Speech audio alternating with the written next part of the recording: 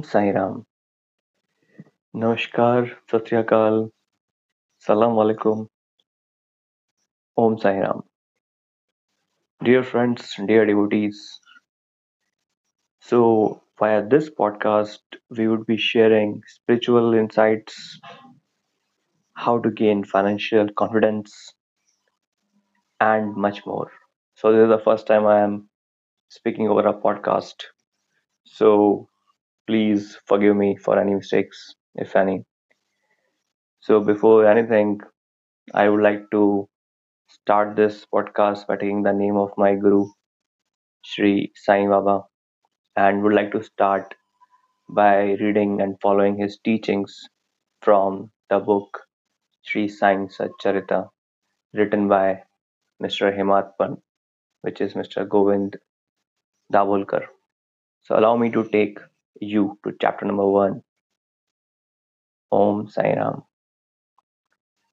Salutations. The story of grinding wheat and its philosophical significance. According to the ancient and revered custom, Hemat Pant begins the work Sri Sai Satcharitra with various salutations. First, he makes obeisance to the god Ganesha to remove all obstacles and make the work a success, and says that Sri Sai is the god Ganesha. Then to the goddess Saraswati to inspire him to write out the work, and says that Sri Sai is one with the goddess and that he is himself singing his own life. Then to the gods Brahma, Vishnu, and Shankar, the creating, preserving, and destroying deities respectively, and says that Sainath is one with them, and he, as a great teacher, will carry us across the river of worldly existence.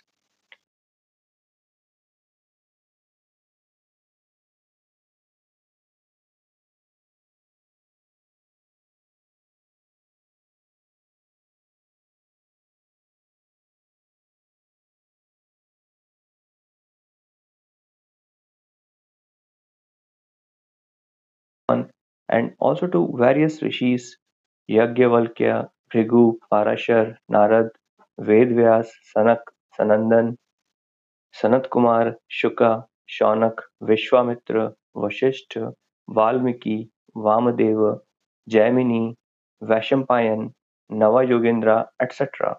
And also modern saints such as Nivritti, Gyanadev, Sopan, Muktabai, Janardhan, Eknath, Namdev, Tukaram, Kanha, and Narahari, etc.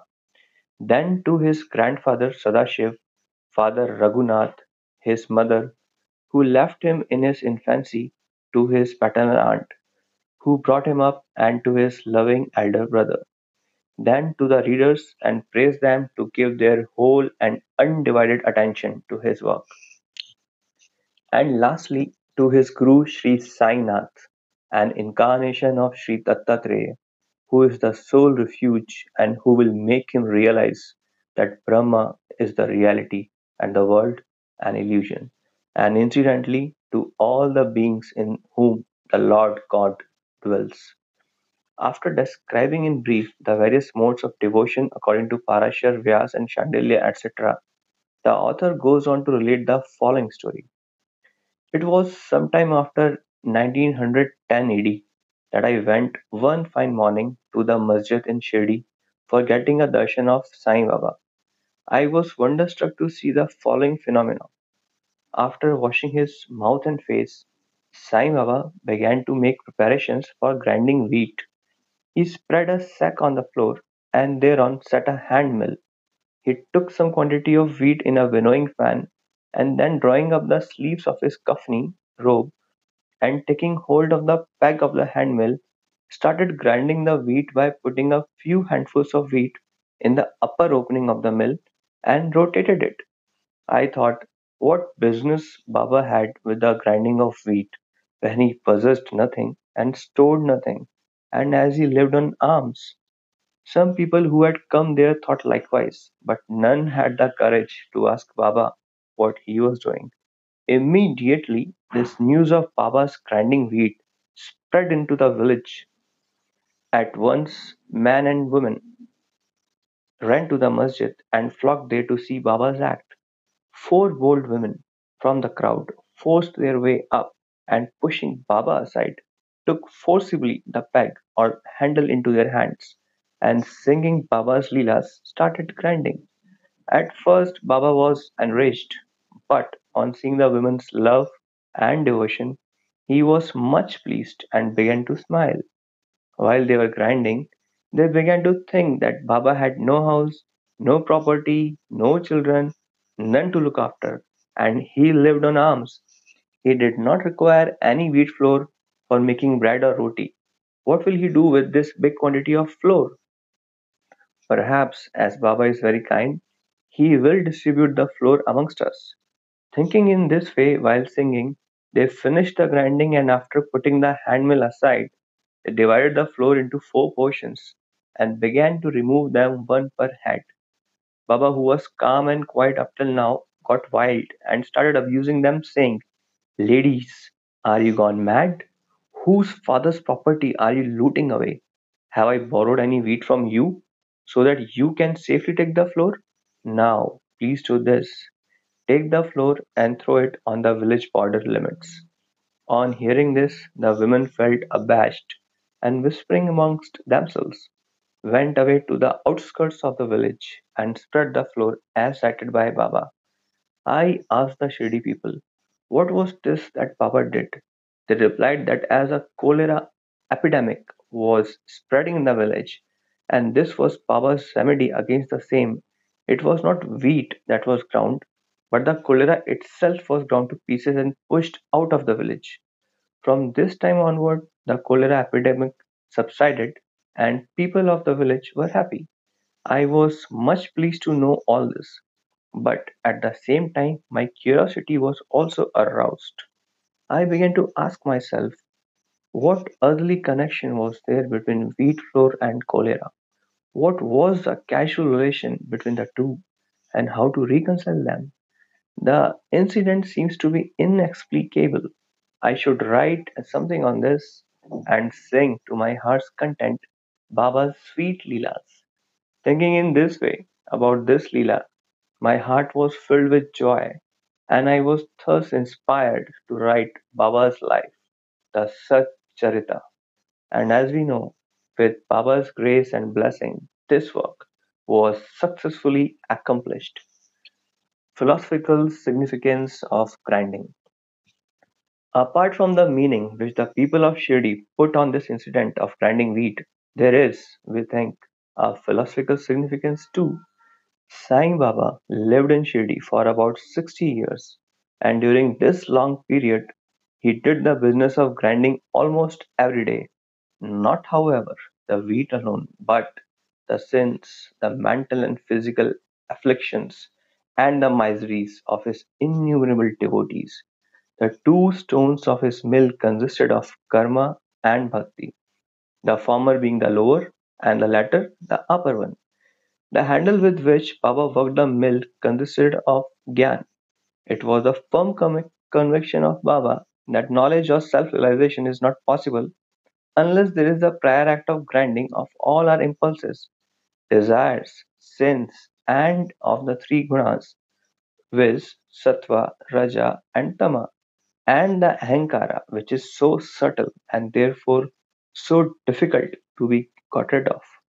This reminds us of a similar story of Kabir, who, seeing a woman grinding corn, said to his guru Nipat Niranjan, I am weeping because I feel the agony of being crushed in this wheel of worldly existence like the corn in the handmill. Nipat Niranjan replied, do not be afraid. Hold fast to the handle of knowledge of this mill, as I do, and do not wander far away from the same, but turn inward to the center, and you are sure to be saved. Bow to Sri Sai. Peace be to all. Shri Sai Natham Paramastu. Shubham Bhavatu. Sai Sai. Om Sai. Om Sai Ram. Namaskar. Satyakal. Salam Alaikum. Om Sai Ram.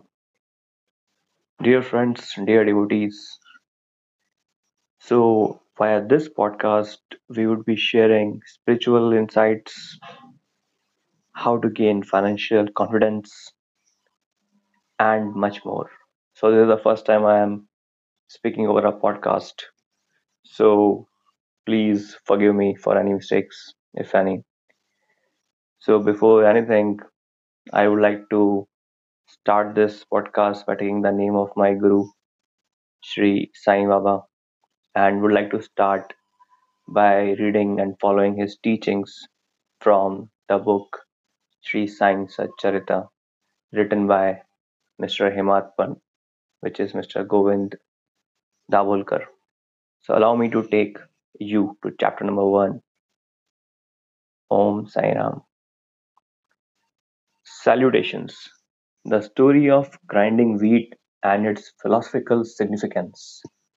According to the ancient and revered custom, Himat Pant begins the work Sri Sai Satcharitra with various salutations. First, he makes obeisance to the god Ganesha to remove all obstacles and make the work a success, and says that Sri Sai is the god Ganesha. Then to the goddess Saraswati to inspire him to write out the work, and says that Sri Sai is one with the goddess and that he is himself singing his own life. Then to the gods Brahma, Vishnu, and Shankar, the creating, preserving, and destroying deities respectively, and says that Sainath is one with them, and he, as a great teacher, will carry us across the river of worldly existence.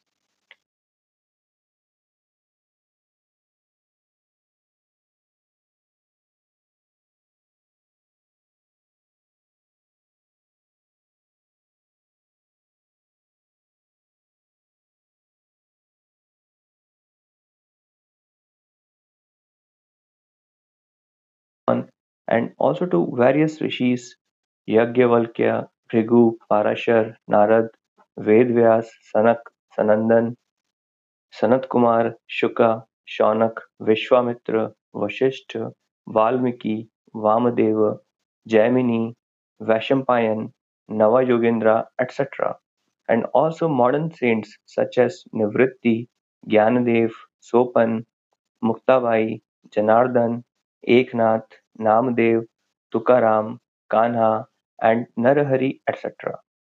Then to his grandfather Sadashiv, father Raghunath, his mother, who left him in his infancy, to his paternal aunt, who brought him up, and to his loving elder brother. Then to the readers and praise them to give their whole and undivided attention to his work. And lastly, to his Guru Sri Sainath, an incarnation of Sri Dattatreya, who is the sole refuge and who will make him realize that Brahma is the reality and the world an illusion, and incidentally to all the beings in whom the Lord God dwells. After describing in brief the various modes of devotion according to Parashar, Vyas, and Shandilya, etc., the author goes on to relate the following story. It was sometime after 1910 AD that I went one fine morning to the masjid in Shirdi for getting a darshan of Sai Baba. I was wonderstruck to see the following phenomena. After washing his mouth and face, Sai Baba began to make preparations for grinding wheat. He spread a sack on the floor and thereon set a hand mill. He took some quantity of wheat in a winnowing pan, and then drawing up the sleeves of his kafni robe and taking hold of the peg of the handmill, started grinding the wheat by putting a few handfuls of wheat in the upper opening of the mill and rotated it. I thought, what business Baba had with the grinding of wheat when he possessed nothing and stored nothing, and as he lived on alms? Some people who had come there thought likewise, but none had the courage to ask Baba what he was doing. Immediately, this news of Baba's grinding wheat spread into the village. At once, men and women ran to the masjid and flocked there to see Baba's act. Four bold women from the crowd forced their way up and, pushing Baba aside, took forcibly the peg or handle into their hands and singing Baba's Leelas started grinding. At first, Baba was enraged, but on seeing the women's love and devotion, he was much pleased and began to smile. While they were grinding, they began to think that Baba had no house, no property, no children, none to look after, and he lived on alms. He did not require any wheat flour for making bread or roti. What will he do with this big quantity of flour? Perhaps, as Baba is very kind, he will distribute the flour amongst us. Thinking in this way while singing, they finished the grinding and after putting the handmill aside, they divided the flour into four portions and began to remove them one per head. Baba, who was calm and quiet up till now, got wild and started abusing them, saying, "Ladies, are you gone mad? Whose father's property are you looting away? Have I borrowed any wheat from you so that you can safely take the floor? Now, please do this. Take the floor and throw it on the village border limits." On hearing this, the women felt abashed and whispering amongst themselves, went away to the outskirts of the village and spread the floor as cited by Baba. I asked the Shirdi people, what was this that Baba did?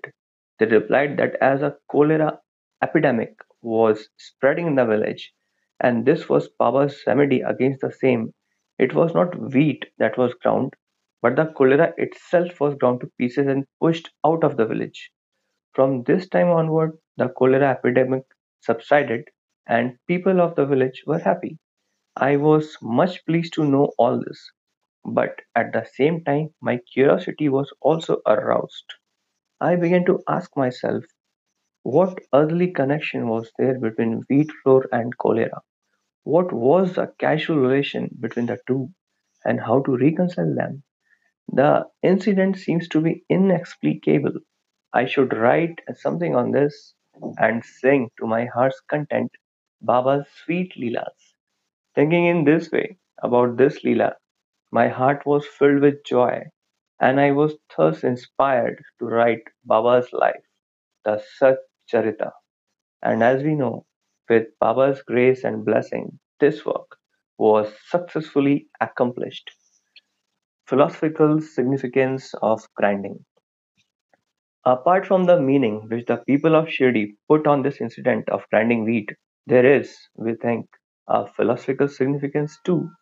Sai Baba lived in Shirdi for about 60 years, and during this long period, he did the business of grinding almost every day. Not, however, the wheat alone, but the sins, the mental and physical afflictions, and the miseries of his innumerable devotees. The two stones of his mill consisted of karma and bhakti, the former being the lower, and the latter the upper one. The handle with which Baba worked the mill consisted of Gyan.